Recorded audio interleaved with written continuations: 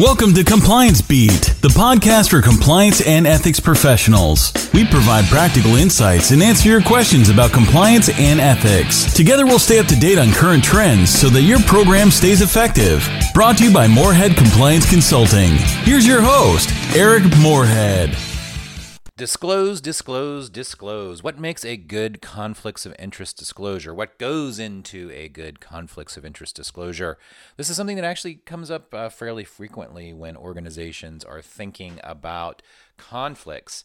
You don't really get there unless something falls into your lap if there's been an investigation, except through the disclosure process, which is really, really important. And one of the things we'll talk about here is who needs to be involved in that process, what kind of scope you need to have. But before we get started, I wanted to talk about the upcoming webinar next week, a week from today, April the 4th, 2019, from 1 p.m. to 2:15 p.m. Eastern Time, updating your code of conduct best practices, backed by popular demand. I have now done a code of conduct webinar, I think pretty much twice a year now for the last couple of years with, or maybe even more frequently than that, with the Clear Law Institute, a great organization for those of you particularly that need to get your CLEs or CCEP credits. They have a lot of great programs that you can either attend live via web or listen to later the recorded versions of. And it's not terribly expensive compared to a lot of these other organizations that are offering accredited courses or sessions to listen to. I'm going to be talking about real practical aspects of updating your code of conduct. I know a lot of organizations are looking at their code, moving from a code that was perhaps updated in the last 5 to 6 years to what's next. What do we need to do now? We updated our code after not updating it for a decade or not having a code, and now we're thinking about what is best practice, what differentiates a code of conduct, our code of conduct, from the pack. What can we do to better implement our code? All of those things. We'll talk about some real practical aspects next Thursday, April 4th, 2019. If you need to sign up for that, you can go to clearlawinstitute.com and search Eric Moorhead or updating your code of conduct or April 4, Eric Moorhead, any of those things, and it'll come up. Also, we'll have the information for registering for the event in the show notes for this podcast on compliancebeat.com. And as always, if you have questions for me, if you want to get the discount code for the updating your code best practices, you can email me directly at eric@moorheadconsulting.com. You can also get in touch with me at the compliancebeat.com website. So with no further ado, let's talk about conflicts of interest disclosures. There are really 3 or 4 important items I think we need to talk about here. The first is who needs to disclose? Who is going to be in the net that you're casting? A lot of this depends on how you're doing this process, I think. At least that's the way it breaks down for a lot of the clients I work with. If you have the ability to have a disclosure tool on a SharePoint site, or if you've purchased a ready-made conflicts of interest disclosure tool, or if it's part of your LMS. A lot of organizations, for example, on their LMS will do their conflicts of interest disclosures along with the code of conduct certification that happens on an annual basis. These two things can be combined rather seamlessly in one sort of questionnaire, if you will, at the end of annual training or annual certification. So if you have a tool, if you have an electronic platform, or you have the ability via a SharePoint site or some other resource internally to do it electronically, then I think you're going to be more expansive just naturally. You're going to maybe do all hands and say everybody needs to at least answer some threshold questions about potential conflicts, and at least answer in the negative as to whether they have anything to disclose.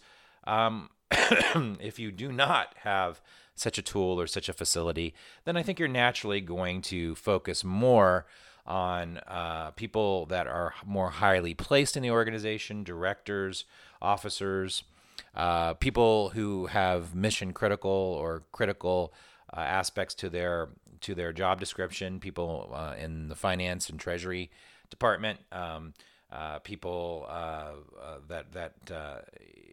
whose function is rather critical or whose function includes potentially dealing with contracting, so people in procurement.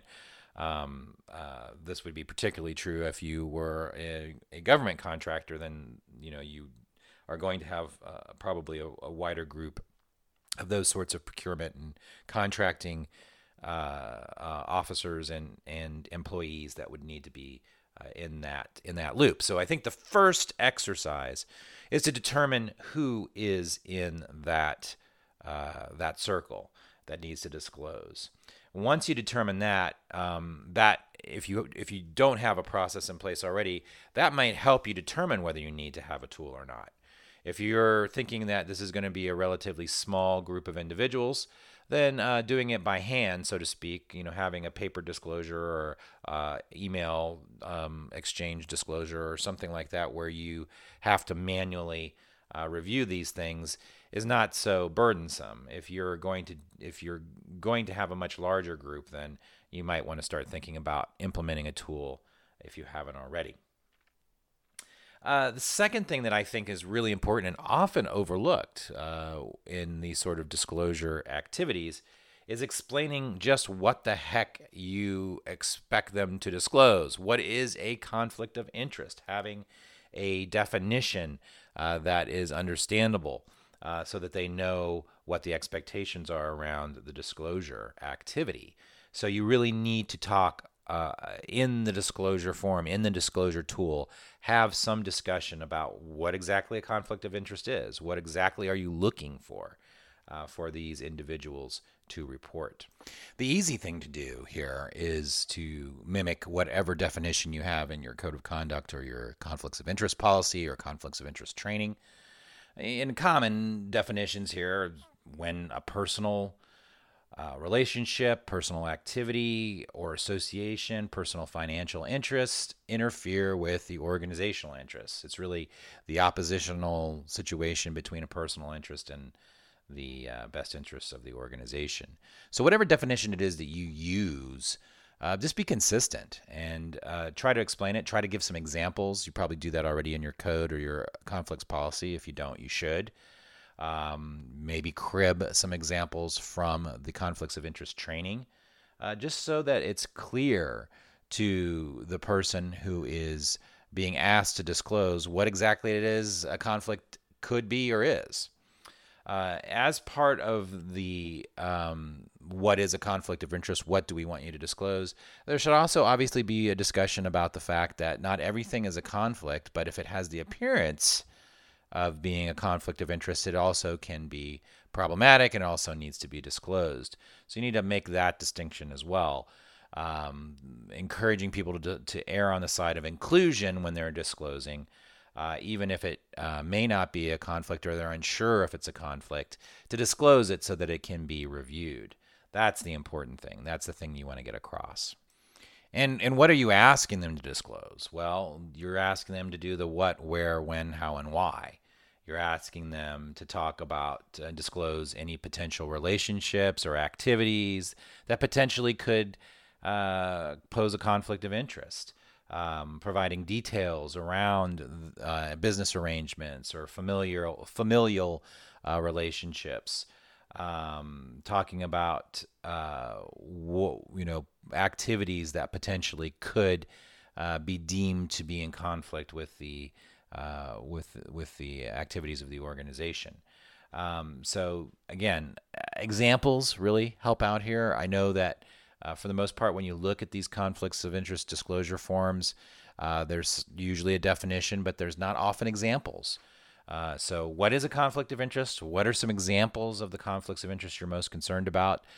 Make those examples speak to your population, so they should be the sort of conflicts that you would expect would come up in your organization.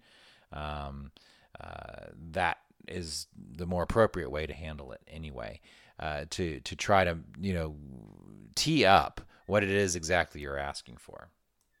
Another reason why I think it's important to spend some time on this and say and really describe exactly what you're looking for and exactly what potentially could constitute a conflict of interest is because there's a lot of confusion around certain issues, and you can spend a little bit of time. It may create a longer questionnaire. It may create a little bit more a dialogue that you need to put into these disclosure forms or disclosure tools.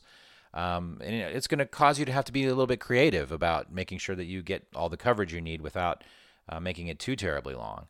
But you need to anticipate issues that are going to come up, or issues that have come up in the past, and make sure that you do your best to explain around those. Perfect example is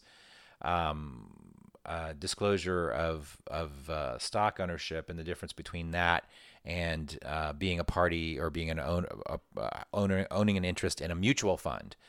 Oftentimes, if there's no explanation about the small percentage in a mutual fund ownership being okay, people will get confused and say, well, I don't know, but I think perhaps my 401k there are there's some investment in competitors' shares.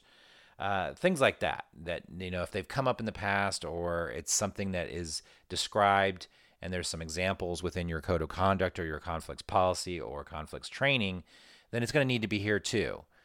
Don't anticipate and don't assume that the people who are reading this disclosure form have read the code, have read your policy, or remember reading your code or your policy, or remember taking the training, even if it was just, even if this disclosure is part of the certification right after they've completed the training.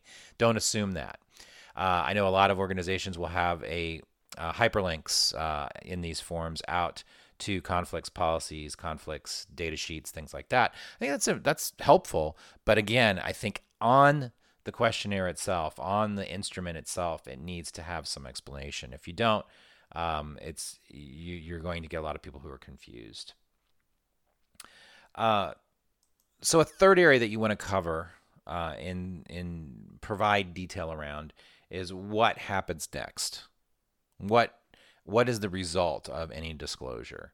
You need to have a short paragraph that explains the process, explains what you're trying to do, explains that there will be a review, and then we'll consult. If there's an actual conflict, we're going to try to figure out a way to reasonably resolve that conflict. If it's not an actual conflict, but we still want to know about it. You talk a little bit about the process, about what you're going to do with this information, about what happens next. That's really important so that they have some understanding about the process and expectation about what you're going to do with the information should they disclose it.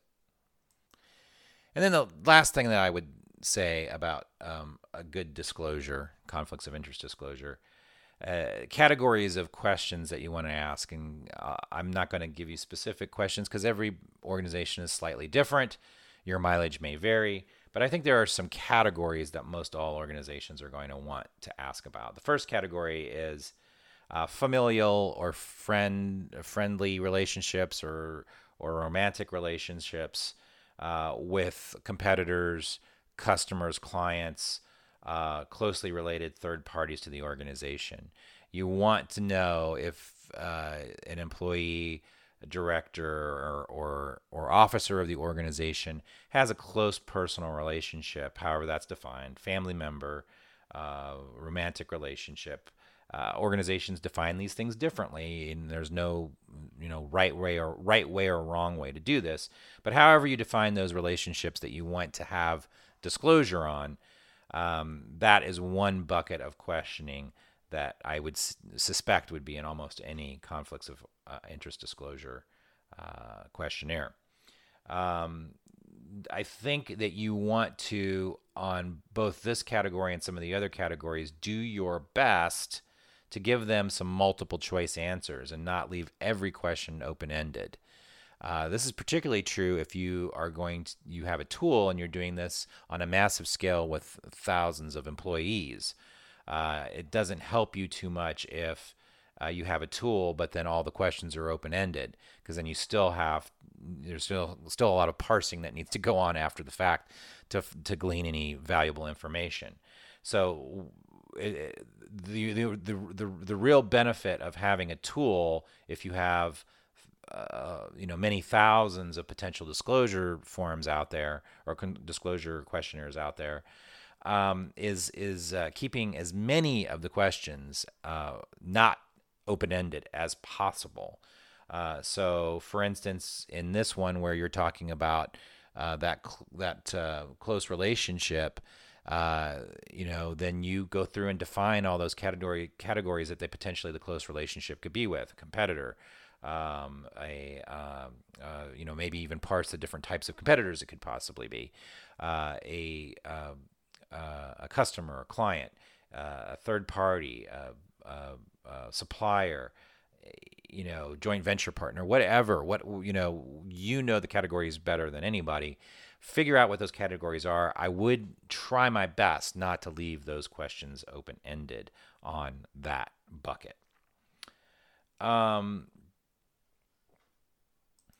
kind of subset of this relationship question is, does the employee, officer, or director have a relationship with anybody who is a direct supplier or subcontractor, or has a strong third-party relationship with the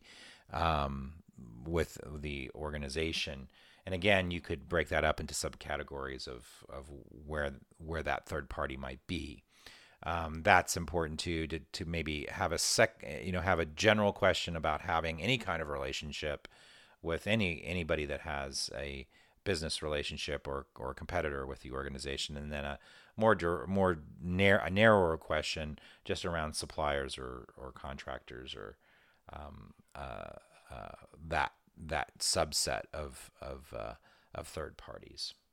Another subset of relationships is regulators. This is a question that I often see in a conflict disclosure, particularly with organizations that are in a highly regulated space. If you or a family member have a close personal relationship with an individual who has oversight over the operations of your organization, that could potentially be an issue down the road. So that's something that the organization wants to know about. And I just said you don't want to have too many open-ended questions, but I do know some organizations might have an open-ended question here saying, is there any other kind of relationship that we haven't described here that you think potentially could lead to a perceived conflict of interest or an actual conflict of interest? Then please describe it here. I think that's a worthwhile question to think about. I again would shy away from open-ended questions as much as possible. If you think you've got coverage otherwise, you probably don't need it. But that is something to think about.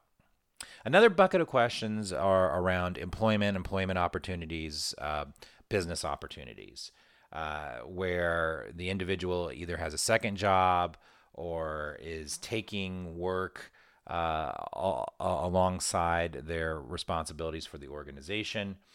That is obviously an important thing to know about. Whether they are giving their best services, honest services to the organization, if they have divided loyalties or using company time to do their own work. And this other question there is, particularly in taking particular jobs that might actually be opportunities for the organization. So that bucket of questions is very common as well. A second family member relationship, close friend relationship question you often see is there a family member or somebody who I have a close relationship with that works for the organization and that I supervise or that I hire or otherwise have some supervisory authority over? That's obviously an important question to ask as well. The third bucket, which is not as often seen, but I think is something to consider, are questions around investments, and not just the stock question, but whether you have business opportunities, ownership, or consulting activities.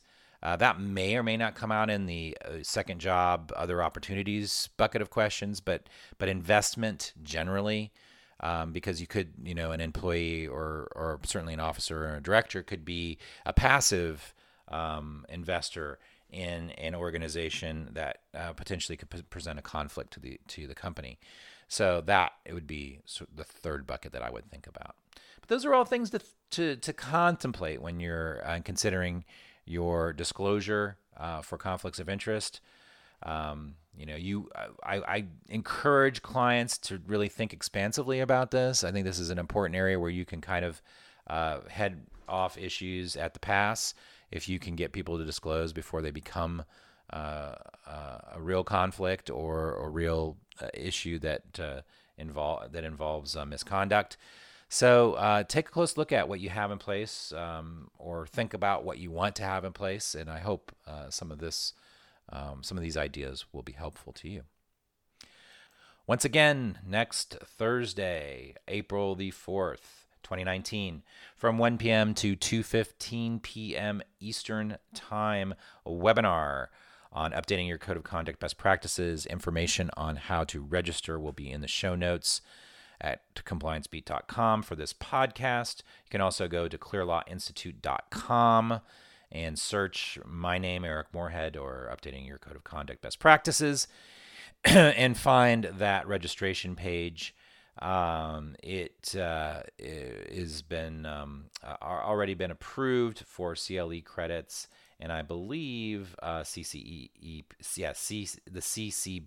CCEP credits.